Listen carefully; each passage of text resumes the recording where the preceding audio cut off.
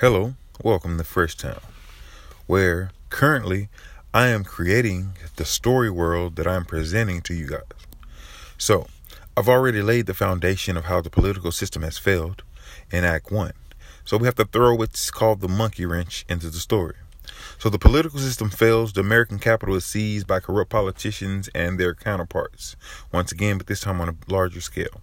And the world as we know it has changed forever. We enter World War III. So post-World War III is where the story takes place in our bizarro world. So here we have flying cars and divided cities are the new norm following World War III. The people have put the power in everyone else's hands until now. The people rely on responsible corporations to build more than self-wealth.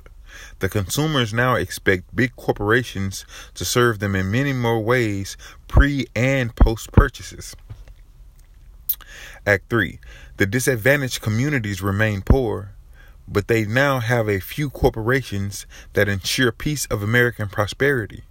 Although temporary, the people can still find safe haven and food while navigating the new world.